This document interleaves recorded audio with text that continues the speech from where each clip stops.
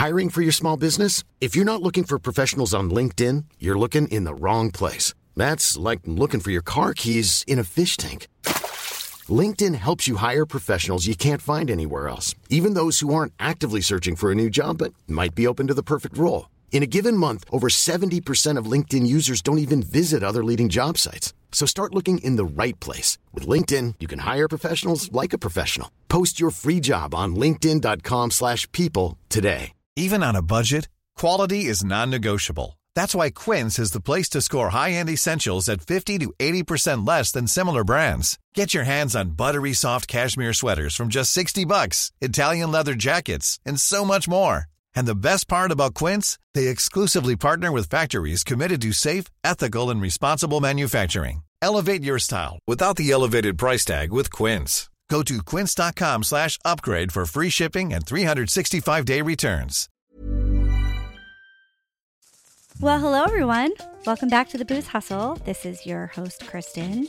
And man, it's been a couple weeks. I know, haven't released an episode, but to be fair, I just got back from a long week of drinking whiskey in Nashville and 2 weeks prior to that, pushing tequila in Boston. So it's been a long few weeks, and your girl's been busy. All right, so get off my back. But I'm really excited. On this episode, I interview Sother Teague. Man, I'm just so excited for you guys to hear this episode. Sother is, I don't even know where to start with this. He's a professional barman. He's an author, a cocktail expert. He oversees 10 different businesses in New York City, including being the beverage director at famed New York City bitters bar Amore y Amargo. He has won Wine Enthusiast Mixologist of the Year. He's been, his places have been named one of the top bars in North America. He's an all-around star, right, in the industry. He has spent his entire life working in culinary and hospitality. He's a mentor, a teacher. He even co-hosts an industry podcast called Speakeasy, and he's been doing that for years. He's a force in our industry.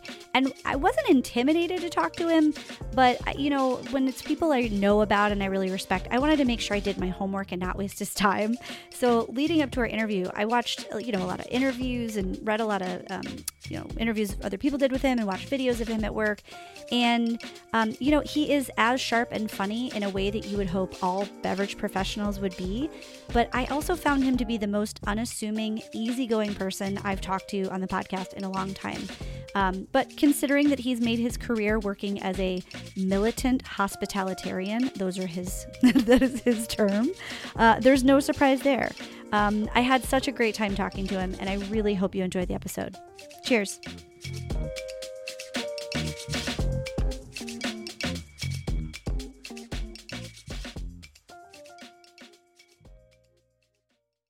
We did it. Yeah, look at us. Look at you. I have red glasses as well. I'm glad I'm not wearing them. That would be awkward. I'm colorblind, so I wouldn't know. What color are they to you? A hue of brown? Yeah, kind of everything is. I was going to tell you a quick story about me and my sort of techno inabilities. My dad worked for NASA for 35 years until he retired and died. And I was invited, we worked on the shuttle program, and I was invited to several launches, and every single one of them got scratched for, weather or maintenance or some reason, right? Except the very last opportunity, the very last shuttle to go up, Shuttle Atlantis. And so I got to go, finally. And I stood on the VIP platform among all these scientists and press people and nerds and my dad. And I was standing sort of next to this scientist, and one of these press guys comes up to him and just says, each shuttle was designed to go to space and back 60 times, 60 round trips, and only 2 of them did more than 30. How do we explain this to the American taxpayer that we built these things to do all these trips and they didn't do them? And this guy just casually pulls out his device, I don't know, it's like a BlackBerry or something. And he says to the guy, and I'm going to paraphrase obviously, but he says, this device has more computing power than the first shuttle did. We could put this in a potato cannon and strap it on the back of an airplane and get close enough to the stratosphere to fire it out there and get more information than we can get shoving that giant ordnance and 7 human lives that we hope to return back to Earth out into space with the fuel that it costs. He said, we will go back to space one day, but the paradigm has to change. And then he just put his phone back in his pocket. And that struck a chord with me. And so I often sort of boast to this. It's not really a brag. It's just the fact. I've written 2 books. I have, a podcast of my own that's been on for 12 years. I own 10 businesses in New York City. And this is my only computing device. I did my books, and that's fine. I did my books on my phone. Like, if this thing has enough juice to go to space, I don't know why people need all this stuff. I know. As I look at like the fucking 900 computers in front of me right now, like work computer, non-work computer, work phone, non-work phone, but also I have to have a non-work phone, and it's because how else will I sell feet pics without my employer knowing? You know. I joke, but like I don't need them knowing my shit. I know you and I, this is the first time we're meeting, but I work for a very large wine and spirit supplier. And I manage like their fine wine craft spirits portfolio for the Northeast. Kind of like an educator, nerd, distributor, manager person, and market facing. And I have too much technology and shit. How long has the podcast been on? So this is the 3rd season now. Neat. Yeah, it's fun. This started, obviously, like a lot of things during the pandemic, as a way for me to use my brain and my journalism degree that I haven't used in forever. And it actually keeps me connected, like, to where I started in restaurants and hospitality and bartending in Chicago. And, dealing with suppliers is like the fucking dregs. Like, it's just, it takes all the sexiness out of everything. So I feel like I get to stay connected to winemakers and distillers and writers and people that are creating and doing things. And I'm really interested in where people got their starts. Like, I like to look at like you and be like, what were you like as a kid and how did you get to here? Like, because we all have such really unique and diverse backgrounds, but we find ourselves in these careers that are very fitting for people who don't fit into a box. And I love that. So I love sharing those stories. It's kind of the whole concept of the podcast. That makes sense. I would agree with that. You know, I talk about it all the time, you know, whether, you know, sort of directly or sort of obtusely, that's true. This is a field for, I don't know, misfits, ne'er-do-wells, vagabonds. You know, a lot of vagabonds. Borderline criminals. Semi-criminals. Actual criminals. Yeah, I mean, as long as you're not caught. I mean, it's debatable if it's a crime. Yeah, the barrier for right. The barrier for entry is pretty low to get into the hospitality field, you know.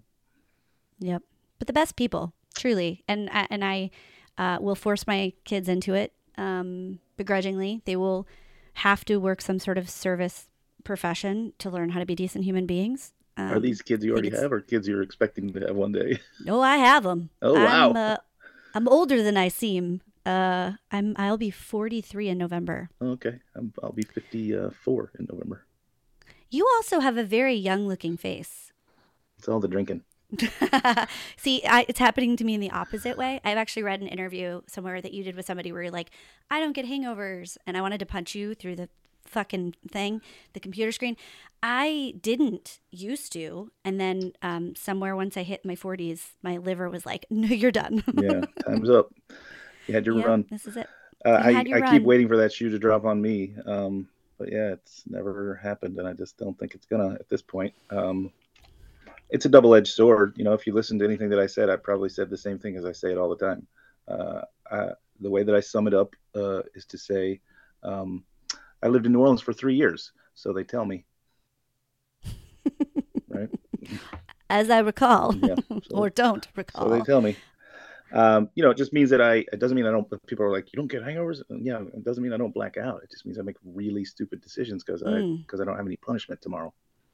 I feel like the hangover has become a governor for me, and that's actually good. And that's what it should be, and I don't get it. Yeah. So I'm all gas, no brakes.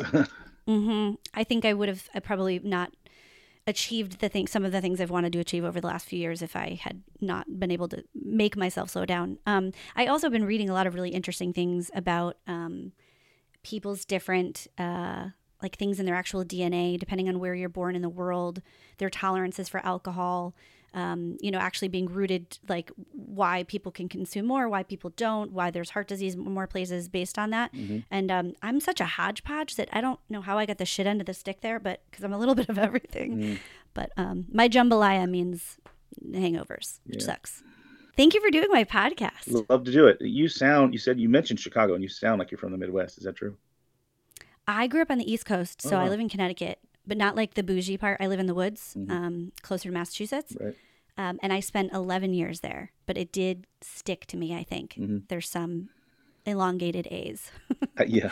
Bag. I lived in Chicago for a while as well. I sound like What neighborhood were you? Rogers Park. I sound like a crazy person when I talk about where I've lived, because when I'm talking to anyone there, they'll mention someplace and I'm like, oh, I live there. Oh, I lived there. I left home at the tender age of 17 and I've lived in 12 states. Mm-hmm. So it's vagabond. Yeah, very much. Yep. I also left home very young, but I went to one other place. I lived in Florida, and I realized I was like, this is the dregs of the earth. That's where I was running so from. That's where I'm from.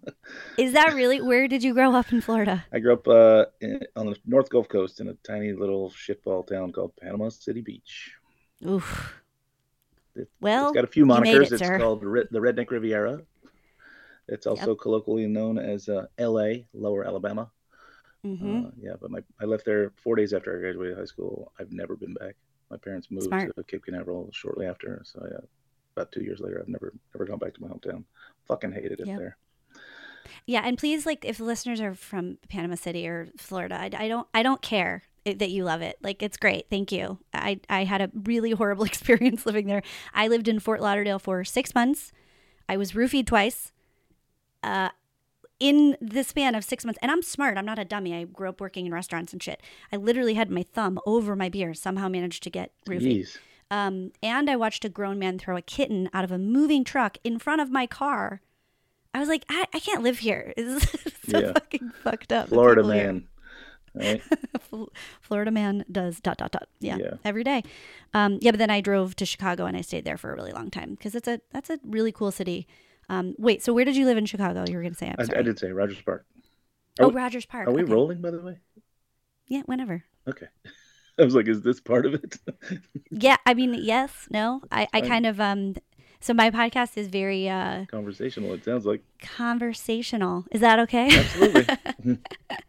I find that, I'm a rodeo clown. Listen, we talk about booze. I talk about people. I find it's...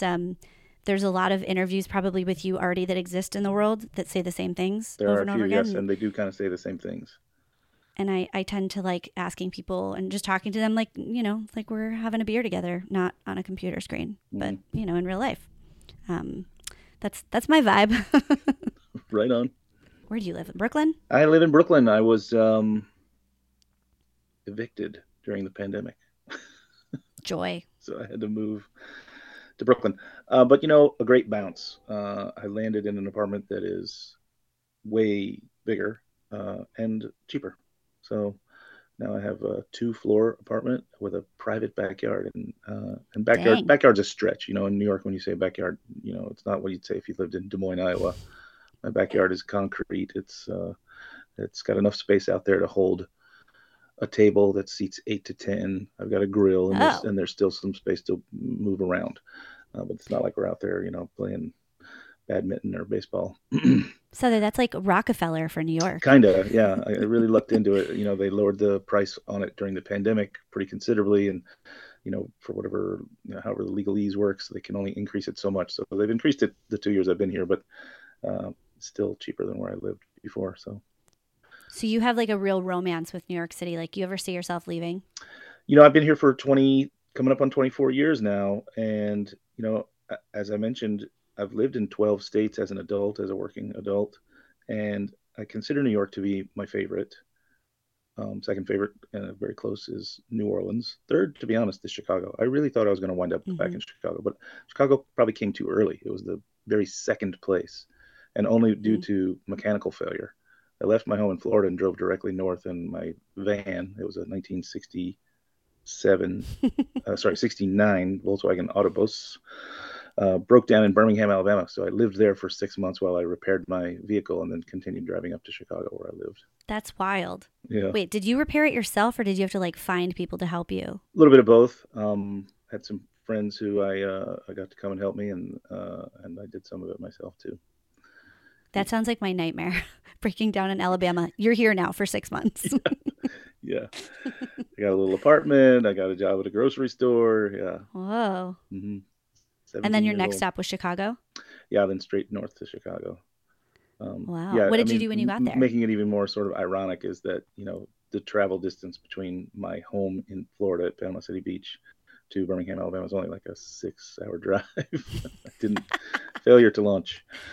False start. I didn't make it Almost. far. I didn't make it far. Mom, Dad, I live in Alabama now. That's right. Oh, well, that's an adventure. I mean, that's pretty cool. I've never been to Alabama. I've heard things, but I feel like Chicago is probably the better next step. I mean, Birmingham is sort of cosmopolitan as far as the state of Alabama goes. And I enjoyed my time there. And I have friends who live there now and have businesses there. And so I've been back. And, again, where I grew up at, one of its monikers is LA, Lower Alabama. Where the North Gulf Coast of Florida is very close to Alabama, Mm-hmm. So did you work in hospitality in Chicago? I did, but not at first. When I arrived, I got a job with a construction company. And I was, hanging drywall and doing stuff like that, which is just tedious, laborious work. But for a young man, quite lucrative, to be honest. But then I got a job at a restaurant in Evanston, Illinois, called the Davis Street Fish Market, and I worked there for almost my entire time in Chicago, and I loved it. And it's kind of what made me fall in, the proverbial we all fall in love. We fell in love with the business, right? That's where I kind of fell in love with hospitality. My dad owned a bar when I was a kid in Panama City.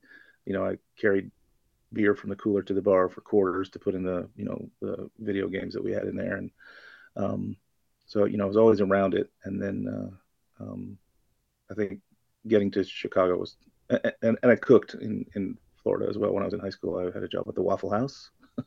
Nice. The second busiest one in the chain at the time. For my senior year, I had moved out, so I had to have a job. So I worked overnights at the Waffle House all through my senior year. Oh my God, Sother, I didn't realize you were a veteran. Yeah, of the Waffle House. Basically. I feel like that should be in your bio. Yeah, no locks on the doors, 24 hours a day, 7 days a week, forever. Yeah. Dang. Yeah. That's quite an experience. Like, man, trial by fire, like really jumping into it.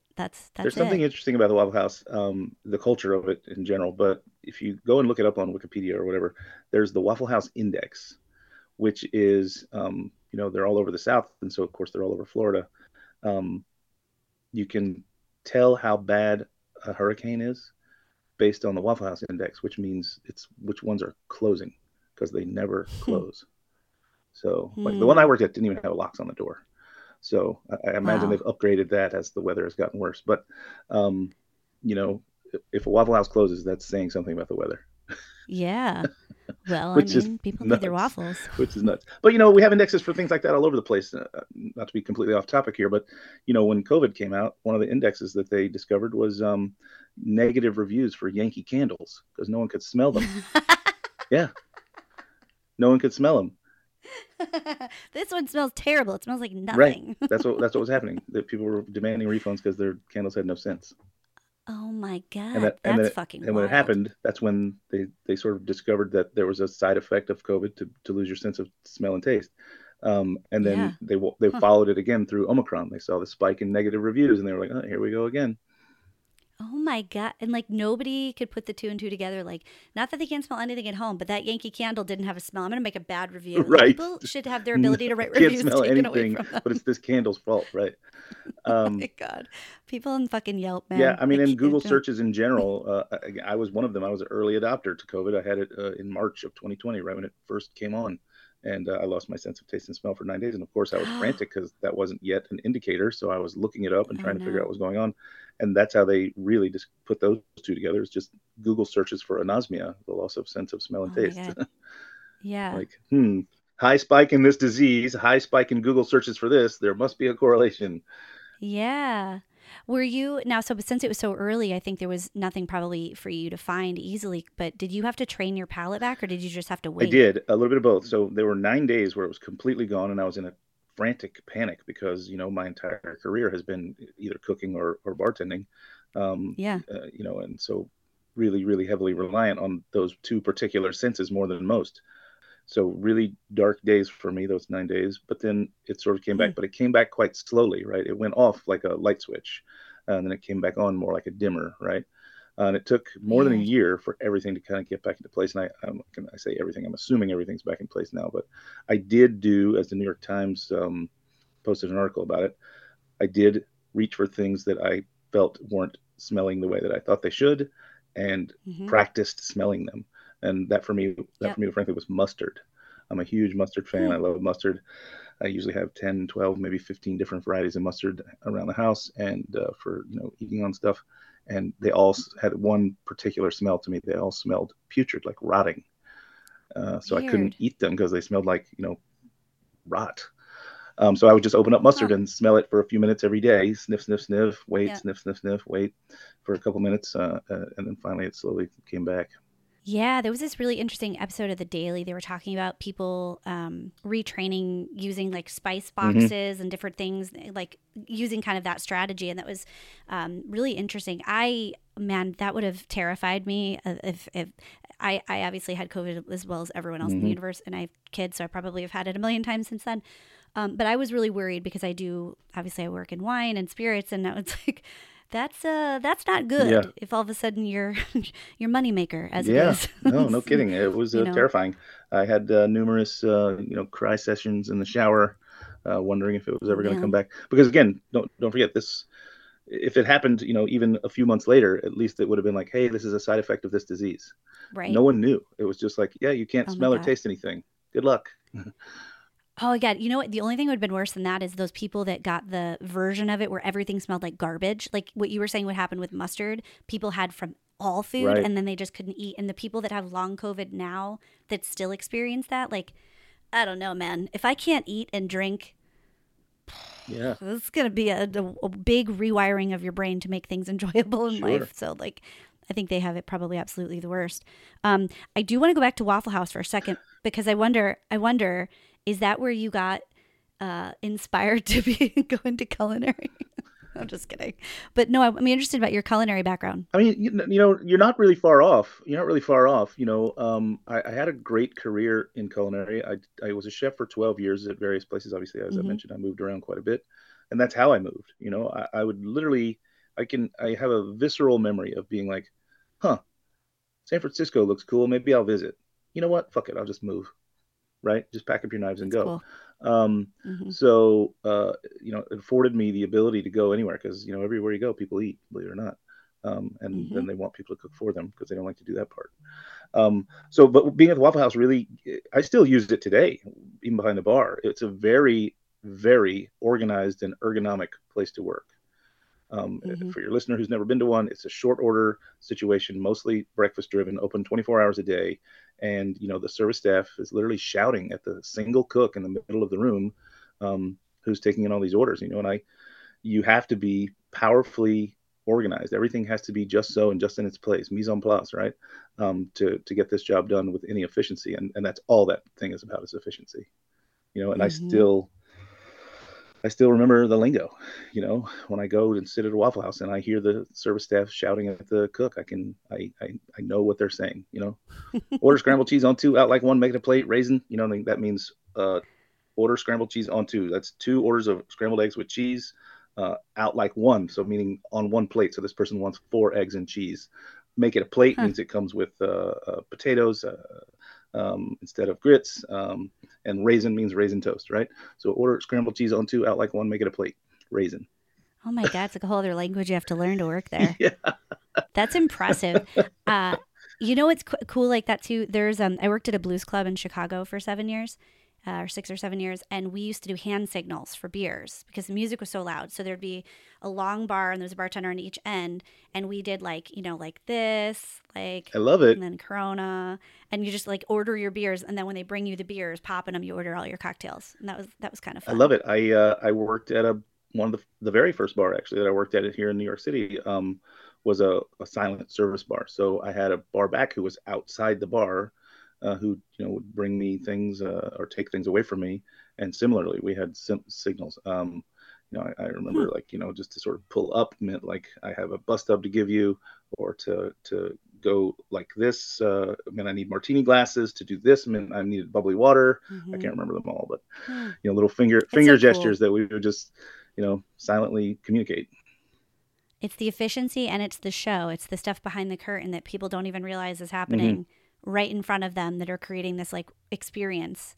And it's like only, I think people like yourself and people like me who've spent my life working in hospitality and restaurants where like you notice all the things and you like it's part of the experience. It's also very cool. But it's also a very different experience than the regular person coming in who's just like, it's magic. It's a show. They don't realize but I love that part. 15 people behind the curtain. I love that part. When I worked at Dovetail, which is sadly gone now, but it was a very well-respected Michelin-starred restaurant on the Upper West Side of New York, by John Fraser. I would joke to my friends, but I think in my mind I thought it was true, that if you were at the table at Dovetail and you elbowed your fork off the table and you didn't notice, someone was there to catch it before it hit the floor, and someone was there to replace it before you knew any of that happened. We were so stealth at that place, and it just makes for honestly, it sounds a little over the top, but I think that as far as hospitality goes, it made it a challenge for us. It made work in what's seemingly sort of a stuffy, boring environment. It made work for us quite exciting, something to strive for and achieve. And the guest doesn't notice, and that's fine. Yeah, that's part of like the magic of it is you feel like you have a really good service night, you kind of get amped up on that. It's very cool. I wonder, what were your, like when you were growing up, like what direction did you think your life was going to get into? What were your interests? Wow, very different than where I wound up, I think, but maybe not. I don't know. So when I was young, I lived on the beach. Like literally, my bedroom had sliding glass door to the sand. So as on the beach as one can live. You and the hermit crabs. Yeah, right. So I was very much on the beach. I surfed, I jet skied, I was a skateboarder. I was a sponsored skateboarder actually when I was young. Oh, no way. No way. Yeah. I listened to a lot of punk rock. I too had a skateboard. I wasn't like trolling you. Yeah, I was a sponsored amateur for Vision Streetwear for a bit, and I was shop sponsored by a shop that was called Trader Bill's. And I listened to a lot of punk rock music. I don't know that I had a direction. I went to one semester of community college, and was like, I gotta move around and figure something out before I can do this, right? So I did. That was after I left home. I left Florida immediately after graduating high school, but in Chicago, I went to one semester of community college, and then, as I said, I got a job at a restaurant, and I enjoyed the work. It was lucrative and flexible, and I went to a lot of shows. Right, I got that job, and it was, again, easy to get coverage to take a night off and go see whatever band I wanted to see, and then that's when I feel like I was beginning to be forced to grow up. Because I got there at such a young age. And then I ended up moving to another state with, I think people are motivated mostly by two things, right? Money and sex. So I moved for sex, right? I followed a girl to another state, and got another job at a restaurant, and was in the back of the house instead of in the front of the house. So that first job was in the front of the house. And then kind of relying on that Waffle House experience from my youth. And then kind of like realized that I was good at it. I think, again, that Waffle House experience really set me up for setting myself up on a daily basis for success, right? Mise en place is your friend. And then I went to culinary school. So I thought I was going to go down that road and be a chef. And I was quite good at that as well. It afforded me a lot of opportunities to move around. And then I got a job for a prestigious job. I got several prestigious jobs, actually. I worked in really great places for really great chefs. But then I ended up working on the Food Network on a show called Good Eats. I was the research and technical chef for that show with Alton Brown, which is quite known. Very cool. Yeah. And then that led to me getting a position as an instructor at the New England Culinary Institute. So like kind of a lot of prestige in that world.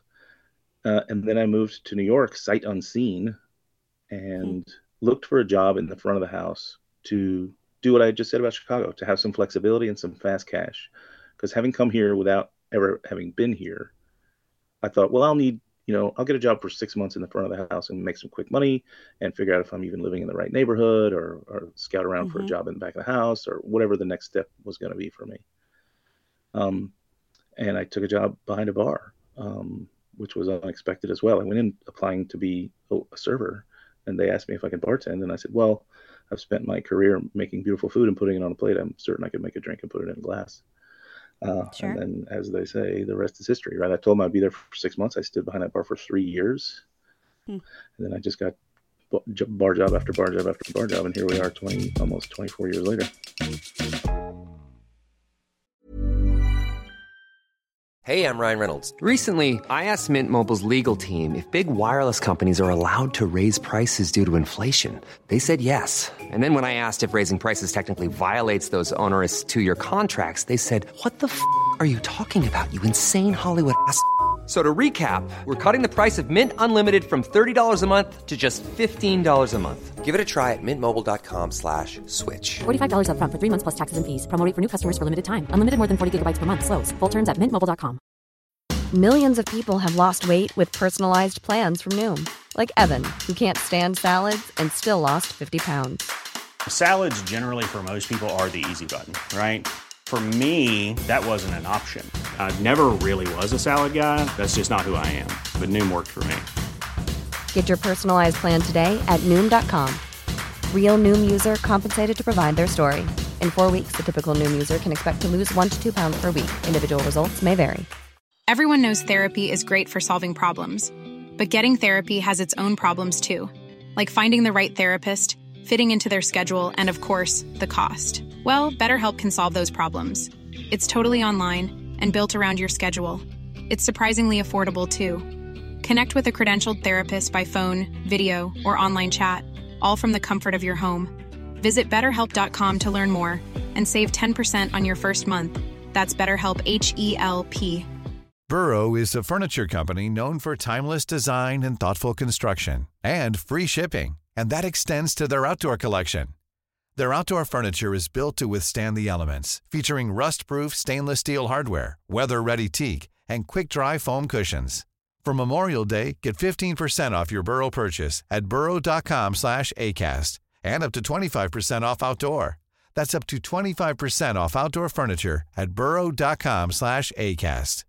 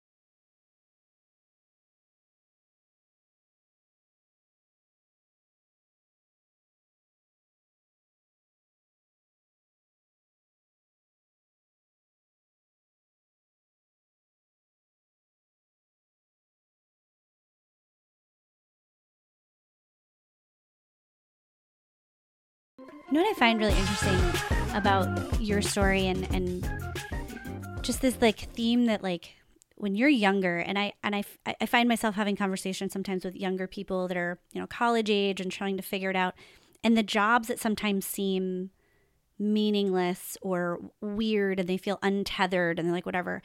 Sometimes you don't even realize when you're in it that those foundational experiences that seem like you're wasting your time at the time or that are not important or that are transitory sometimes end up being these really important, like pivotal times that like at the time don't seem important, but then looking back, like for your you know, how you got started with your mise en place at Waffle House. And like, I had the shittiest job. I was doing outside sales, like cold calling, like business to business, being told to go fuck myself 100 times a day. and, selling like Dish Network and credit card processing and literally like the most awful job you can ever possibly imagine for commission. I'm going to top you in a second, but keep going. Yeah. Well, I got worse too, but this is one of those foundational ones though. But at the time I was like, what am I doing? I'm not making any money. I put myself in debt. This is just so precarious and stupid. But now in sales, no one makes me break a sweat. There's literally not a thing or a person or an intimidating person that will get even close to hitting my radar. And it was like such an important thing for me to go through. Well, at the time seeming not important. And like that's advice, like just even for listeners, like younger people especially, like even if you think what you're doing is not important, it is. It's shaping you in some way. You don't have to stay there that long, but like you take a little bit at a time and don't be so attached to an idea or a concept or a job or a career path. Because like as Sother's saying, like you take chances and you travel and you take new opportunities and ultimately they lead you to where you are, which is where you're meant to be. So, I mean, I don't know. I just find that really interesting. I think you're almost 100% right there, except for that last bit where you said you're meant to be. I don't know that we're meant to be anywhere. I don't follow that sort of thing. But I will say, get a little hippy dippy there. I will say, I think we can have differing opinions. That's okay. I will say that it's important to be aware and in the moment whenever you're doing whatever you're doing, especially if you've sort of negotiated and signed on and taken a position, right? You may as well be in that moment so that in the future you can look back on it instead of just saying, well, I just took this job. It's a throwaway. I'm just going to go burn my 40 hours a week or whatever. That's a lot of burning. I think it's important to pay attention. And I would say I've paid attention to every job I've had. And I've had a bunch of weird jobs, right? My very first job with a paycheck, I was an oyster shucker at a place called Shuck'em's Oyster Bar. We shuck 'em, you suck 'em. Crazy experience. I rented jet skis and Hobie Cats on the beach. I worked at an amusement park. I worked at the Waffle House. Awesome. I was the GM of a gourmet grocery store. I was a butcher. Obviously, we talked about I was a chef for a long time. There was one job in there that I would imagine might be a little bit worse than your sales job. A sales job also, door-to-door sales. I think I sold the second hardest thing to sell door-to-door. I think the first hardest thing to sell door-to-door would be doors. I sold meat and seafood. So imagine you're just at home doing whatever, and I knock on your door and I'm like, hey, you want to buy some steaks? You want to buy a bag of meat? Yeah. Tough job. We've never met. Tough job. But it taught me a lot. It taught me a lot of psychology of the human condition. It taught me something that I still use at the bars today, and I still teach this at the bars today, which is the sort of walk away. You sort of plant an idea on somebody, and then you walk away from them. And you have that ability as a bartender. You can just kind of walk away. And I'll give you the example in the truck, which was I would go to your door and I would knock on the door and I would probably start with a lie, something along the lines of like, hey, one of your neighbors down the street uses my service and he thought you might like it too. I'm from Horizon Meats and Seafoods and I've got some stuff I want to show you on the truck. And I turn around and walk to the truck. And even if they don't want it, they're saying no all the way to the truck with me.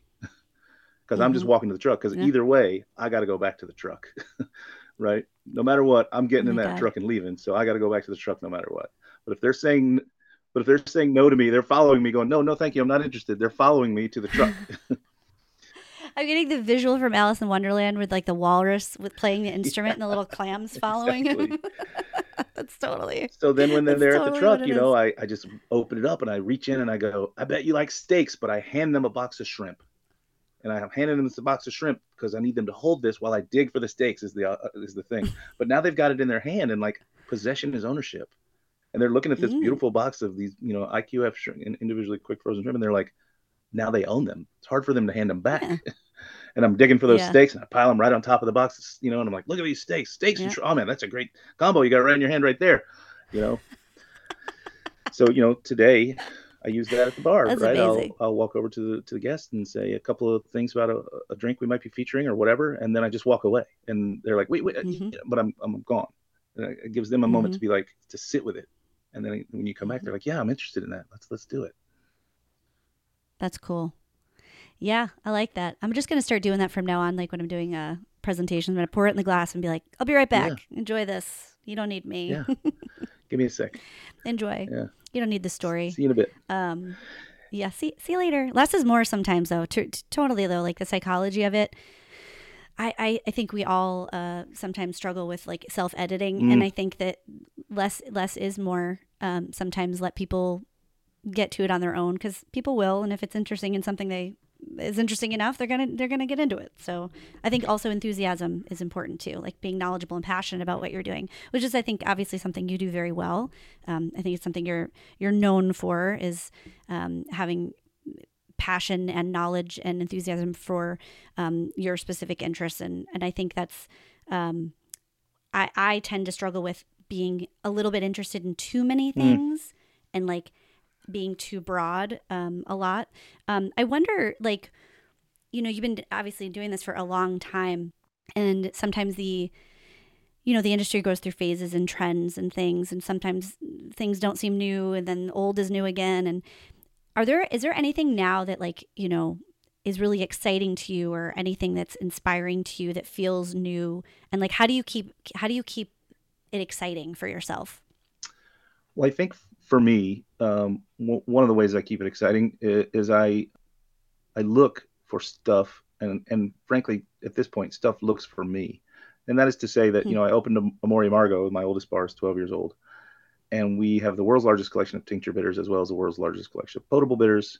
For the listener, that just means I have like 500 or more little bottles of, Angostura and the like, and around 350 or so bottles of like Campari and the like. Bitters that use by the drop, bitters that use by the ounce. And it's a fascinating category. It's never ending. I'll never have them all because they don't get distributed here. But when they do get distributed, they come to me first, because they're like, well, you're the guy that does this. You want to try this one? So that's easy. A Mori Margo is easy. The other bars are a little tougher, right? But don't forget, I do focus my bars, right? Which I think, I'm formulating this thought as I say it, but I think that focus can create more excitement. At a Mori Margo, it's all Amaro and bitters. At Etheria, it's all mezcal and tequila. I don't have another spirit on that bar. Zero. Like, there's not a bottle of rum. There's no gin. There's no rum. Of tequila. It's only tequila and mezcal. So, that then makes me dig into tequila and mezcal, right? So there's always something to discover.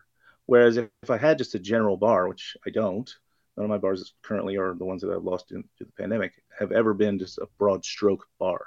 I had a bar that was all American whiskey. I had a bar that was all French spirits. I had a bar that was every drink that we served involved tea, right? So it was basically a tea bar, but it was all cocktails, obviously. So we were focused on the tea at that bar. It did have more spirits to choose from, but tea was the central spoke. Very cool concept, by the way. Yeah, it was great. I loved it. It was called Blue Quarter. The pandemic took it away. Maybe we'll try and do it again, maybe. I had a bar that was all absinthe and champagne. So also cool concept. Yeah. Well, we had to close that one recently because our oldest restaurant property, the building had an issue, and we were given 3 months to get out of the building. And Café de l'Enfer was our youngest bar, so we kind of had to kill our baby and move the restaurant in there, which in the end is great. It's now upstairs from Mori Margo, so now our oldest and most popular restaurant is right upstairs from our oldest and most popular bar in the same building. It makes a lot of sense. And we'll look for a new space for cafe. We just couldn't go even, any time at all between. We couldn't close the restaurant for any time, right? We needed to put it somewhere, and we couldn't look around for a space and hope for the best. We took a space that we had, and we remodeled it as quickly as we could, and we moved it. We'll look for a space for a cafe, because it was great fun. People loved it, and I loved it. But I think that, getting back to your question, it's up to us. It's up to each person to keep themselves excited about things. And I do it by being focused, I think, by and large. I've said it 1,000 times on other interviews. I'm sure people have heard it if they've heard me before. But I go back to my chef time again, and I say, there's just not a chance in the world I would open a restaurant that serves spaghetti and sushi and tacos. First of all, I wouldn't like to do that job. Second of all, I don't think people would come there. But if I open a restaurant that only serves spaghetti, people are going to go, wow, this dude must make some fucking great spaghetti. Let's go check this out. Right? So I'm focused. Yeah. I'm focused just like a restaurant at the bars. And I think that's not, I think when I started at Mori Margo, that was kind of new. But I don't think that's as new anymore. Like, a lot of bars are trying to be more focused.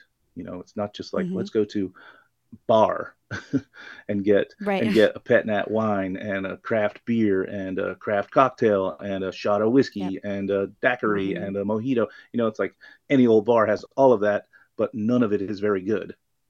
Whereas Right. if you go to the bar that only does daiquiris, Manolito down Mm. in New Orleans, you're going to have an incredible daiquiri, right? Right. So, I think of the average bar to me kind of reads as a diner. Yeah, I can get baked clams and a steak and matzo ball soup and pancakes at any time of day, but none of those items are going to be very good at this place. This bar is Denny's, Yeah. essentially.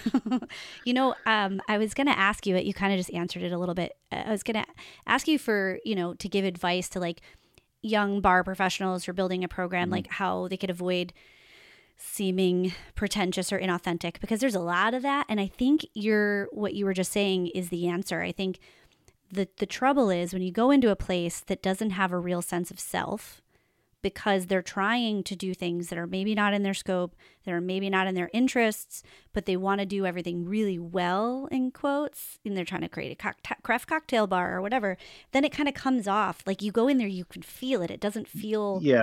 like an authentic I experience. think that's the word. That's the key, authenticity, and I know, don't get me wrong. I'm not poo-pooing, and I certainly visit places that have that gamut, that are like, come on down for a Genesee cream ale and a shot of well whiskey, and also, a clarified daiquiri that we put through Rotovap, but honestly, the clientele at those bars still generally leans one way or the other, right? Like you may offer all of Mm-hmm. this stuff, but if everyone comes in and just gets a beer and a shot, then that's what you are. You know what I Mm-hmm. mean? Yeah, lean into So it. lean into that. But I think there's another part that for me, and I know I'm an outlier here. I know I'm also an old man, so get ready for a little bit of an old man rant. I don't want to. And here's the thing: put me in either a position A or position B here. But if I'm at a bar and I'm one of two people sitting next to each other, and one of us is having Chateaubriand and the other one is having a hot dog, one of us is in the wrong place, right? I don't care which it is, but one of us is in the wrong place. I don't want to be Mm-hmm. either of those guys. I like both of those things. Love to have a Chateaubriand, love to have a hot dog, but I don't want to Mm-hmm. be sitting next to the other guy. Yeah, but yeah, maybe there needs to be a little division. I always joke that my aesthetic, like, because sometimes, like in my line of work, especially in the wine world, when I do distributor education, they tend to pigeonhole me as like pretentious, like, or just because without knowing me, right? Like, they're like, oh, I'm working with the wine person today, and then they spend 5 minutes with me, and they're like, okay, never mind. But I always say, like, there's education does not always mean pretension. You just have to sit for a minute with the fact that be maybe a little uncomfortable that you might not know something. You might learn a little something. And as long as the vehicle that's bringing it to you is talking to you like a normal human being, be open-minded. But I always push against that because, like, I am high-low. I want champagne or Miller High Life. It's everything in the middle. I can't get on board with. But I hear you about having them at the same time. Right. Like I love going to a really thoughtful, really well-made food place. Or I was just in Nashville the other night. I went to Robert's Oh yeah, Western love that World. place. And I had a fried bologna sandwich recession special. It was a Miller High Life, a fried bologna sandwich, and a moon pie for $6. Yeah. And I was like, this is fucking it. This is Yeah. it. It's all I want in life. Incredible. Back to your Yeah. question though, I think, if I were to give young me even, or a young bartender some advice, I would say just because you can doesn't mean you should, right? There's that old Good saw. advice. And then there's also this notion that I find is oddly only at the bar. When I'm a cook, even when I'm the fucking chef of a place, I've been swearing a lot, by the way. Can I swear on this show? I do Okay, too. great. This is a fully swearing podcast. Excellent. I Clearly. swear a lot. Yeah, same. Even when I'm the fucking chef, I can't even go back to my own analogy there. I can't run, the spaghetti place and be like, tonight's special is sushi just because I want to do it. Right? It's not going to fit. People are coming in for spaghetti. They're going to be like, why is there sushi here? Mm-hmm. So oddly, when you're the head bartender of someplace, even if you're again, not the owner, just the head bartender, I was the head chef, not the owner. Right. But you see bartenders that are just like frustrated with ownership because ownership won't allow them to, I don't know, get a rotary evaporator or whatever, right? Just because you know how to do that doesn't mean it belongs here. Your skill set Right. may be different than the place you're working, and that's okay. But you're working here right now. Do the thing we do here, right? Man, that's good advice. I've seen a lot of bartenders flame out and play, like really talented bar managers do flame out in places because they butt heads with ownership about their creative freedom. And like, Right. It's not your bar. And also it doesn't, you know what I mean? We've built the establishment around our concept. And if you're busting out of the concept, then you're again taking away that authenticity and that sort of like core value of the space itself. And then we have a confused clientele. Yeah, and I'm all for creativity. Same. Like I'm 100%, but like you have the capacity to do those things in your own time. Join cocktail competitions, be really involved in the community, like find outlets for it. Scope around for the job that consult fits on the skills places. that you have while maintaining the job that Yes. you have at the highest level that you can do there. You know, 100%. and again, I don't poo-poo any of this stuff. We don't do any of it at Amore Margot. But, you know, I was on the opening team with Booker and Dax because I wanted to be. I had Amore Margot already. I took a job outside of the place I was owner so that I could do that. And I enjoyed it very much. You know, I worked in kitchens and I used all those tools. And when I saw that there was a bar coming that was doing all that, and Dave Arnold actually reached out to me, and I was like, yeah, I would love to do it. So I'm all about all of the innovations. And that's just, you know, using innovation, but like I'm all about creativity too. But if it doesn't fit at the place you are, then it just doesn't fit. And so stop trying to make fetch happen. stop trying to cram a square peg into a round hole or whatever that analogy is, and instead focus deeply on what the program is and elevate that in every way that it can be elevated. You know, everything can be made better. Put your creativity into that. I think that's the advice. And then I do have one sort of tertiary piece of advice, because young bartenders ask me all the time, you know, how is it that, you know, you and your bar have been, you know, kind of the darling of the press for as long as you have? And I respond by saying, well, they know where to find me, which is to say, stop moving around so much. Find a job and don't leave it for 2 years. Minimum, stay for 2 years. 2 years is not a long time. And to a lot of those young bartenders will respond to me and say, well, I feel like I've learned everything I can learn from this place. I've been here for 6 months. And I go, you haven't even met all the regulars yet. You haven't learned anything. You may have learned some techniques, but you haven't learned the soft skills of operating the space, putting life into the space itself.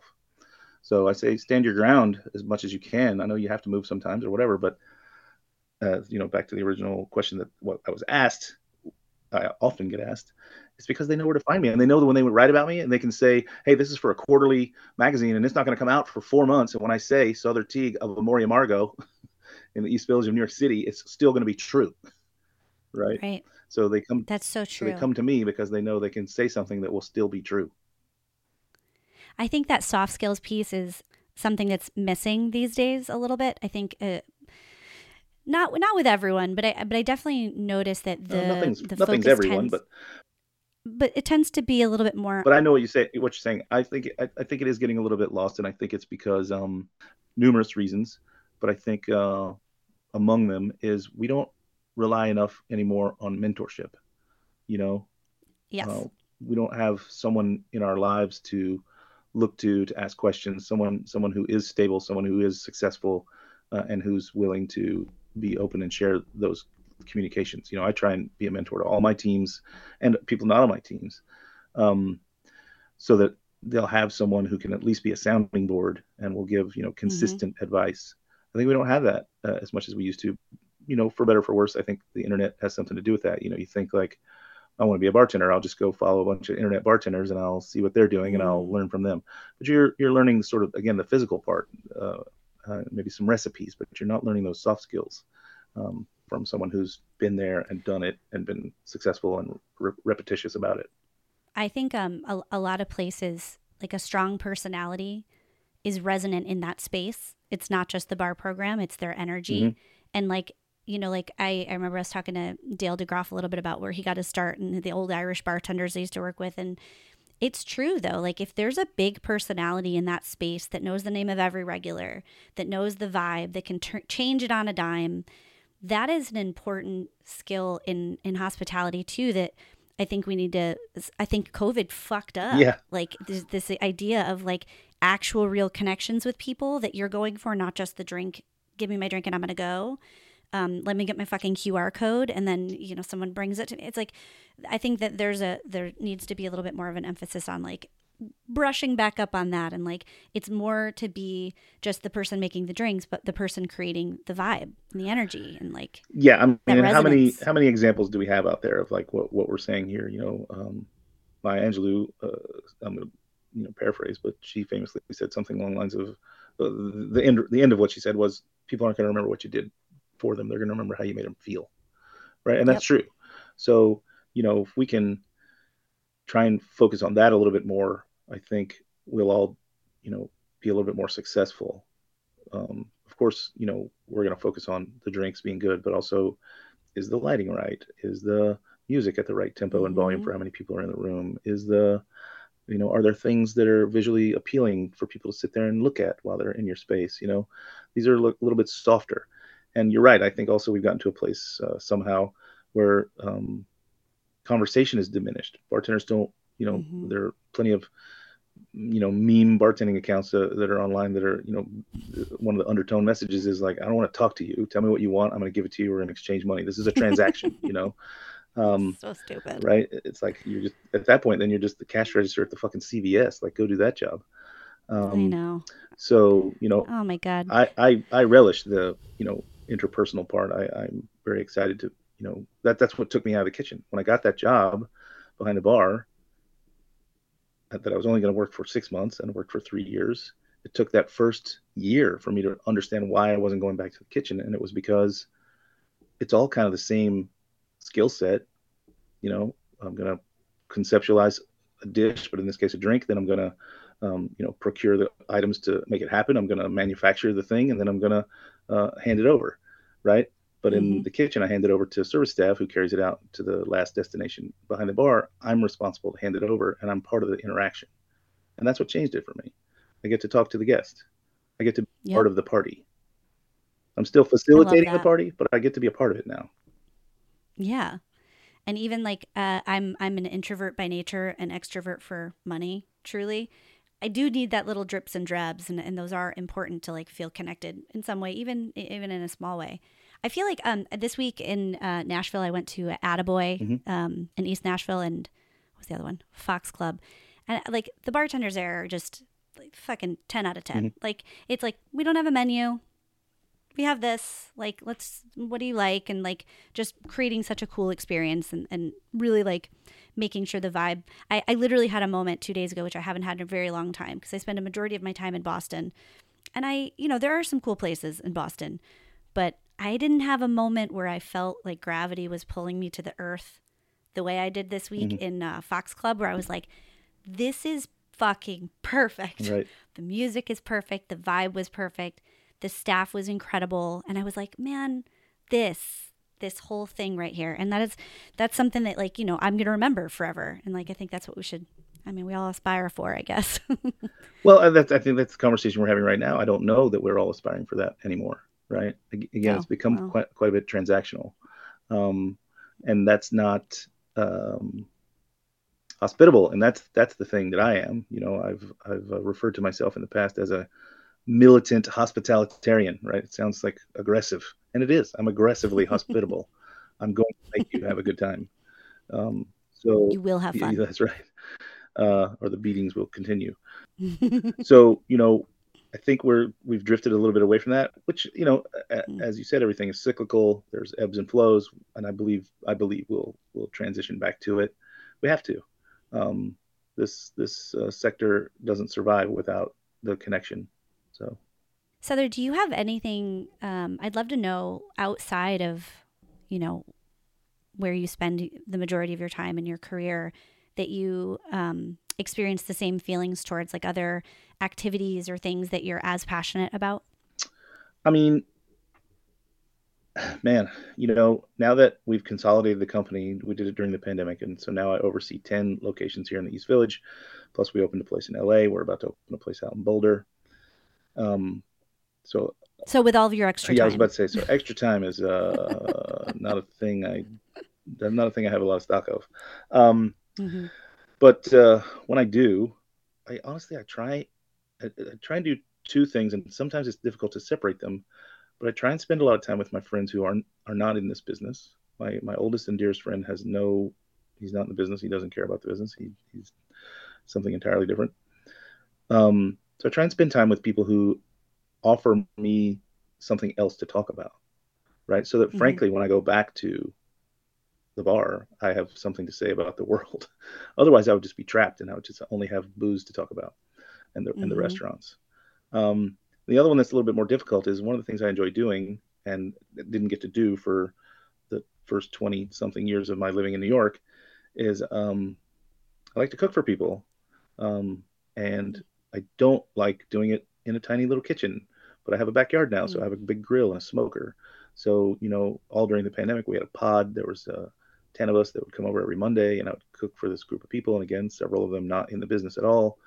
It's a little harder to get out of business talk when you're like roasting a pig, because people want to talk to you about roasting a pig, and that's part of the business, right? So, or Right. whatever is on the grill.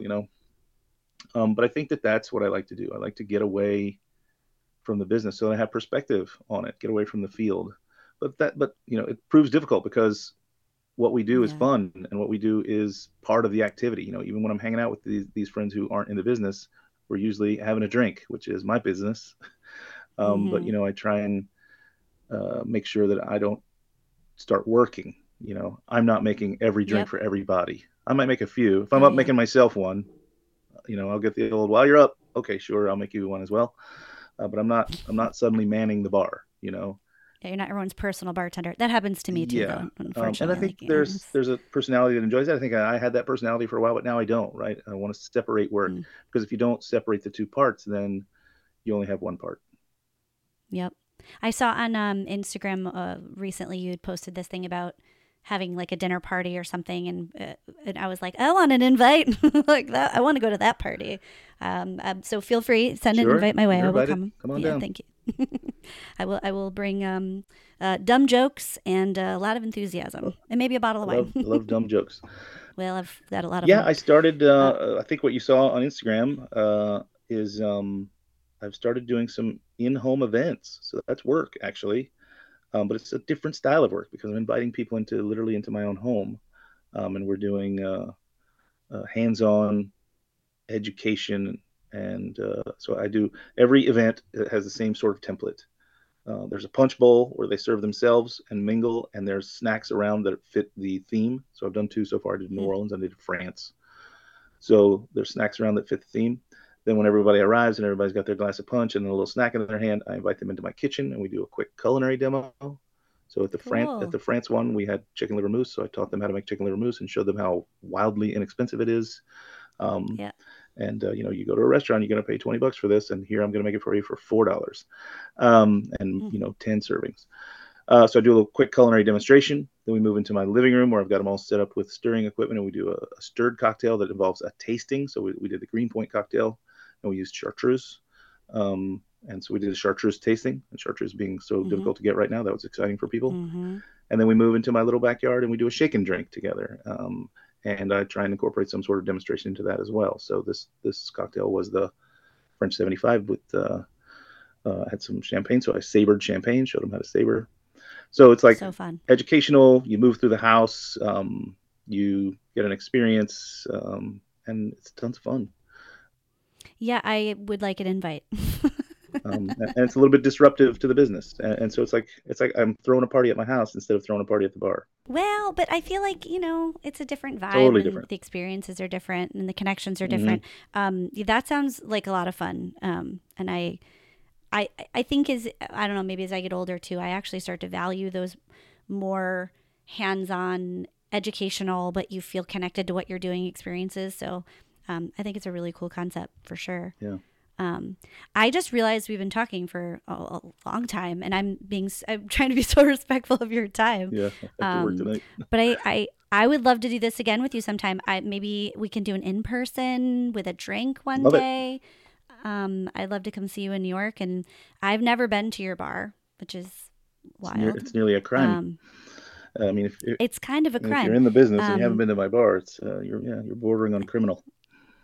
So listeners, you just heard Sother think about 10 points less of me immediately. So No, not at all. I get it, man. It's thought you were cool. You can't just get to New York every time you want to. But we do try and take it on the road. We've done lots of Amore Margot pop-ups over the years, and we try and take it places so people can enjoy it from places that maybe they can't get to us. In fact, we're doing one next month in Minnesota. It's going to be a place called Pufferfish, which is a tiki bar. So we're going to do tropical inspired stirred bitter drinks with using no juice. We'll we'll infuse Angostura with mango, and it'll be Mangostura. That's awesome. We do fun, weird stuff like that when we're out of our own house. And then we there's another one coming up. Oh, it's not necessarily Maury Margot, but I'll be in Kansas City at Jay Rieger Kansas City Whiskey's club called Hey Hey Club, doing some stirred cocktails using their products. They have an Amaro, and they have a whiskey and a gin. Hanging out with Ryan Mabey, the owner. So anyway, I try and like go places and do stuff so that I understand you can't get to New York. You can't get to, when you do come to New York, you probably got a million things you want to do, and if you don't get to the bar, it's totally understandable. But we're 12 years old. We're not going anywhere. You got time. I do. I will make time. I feel like I'm traveling nonstop these days, but I'm rooted a little bit.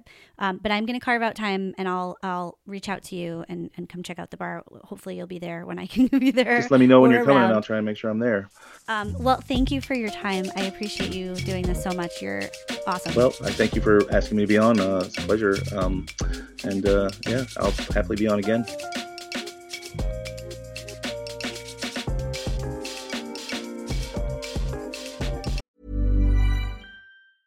Planning for your next trip? Elevate your travel style with Quince. Quince has all the jet-setting essentials you'll want for your next getaway, like European linen, premium luggage options, buttery soft Italian leather bags, and so much more. And is all priced at 50 to 80% less than similar brands. Plus, Quince only works with factories that use safe and ethical manufacturing practices. Pack your bags with high-quality essentials you'll be wearing for vacations to come with Quince. Go to quince.com/pack for free shipping and 365-day returns. Mom deserves the best, and there's no better place to shop for Mother's Day than Whole Foods Market. They're your destination for unbeatable savings, from premium gifts to show-stopping flowers and irresistible desserts. Start by saving 33% with Prime on all body care and candles. Then get a 15-stem bunch of tulips for just $9.99 each with Prime. Round out Mom's menu with festive rosé, irresistible berry chantilly cake, and more special treats. Come celebrate Mother's Day at Whole Foods Market.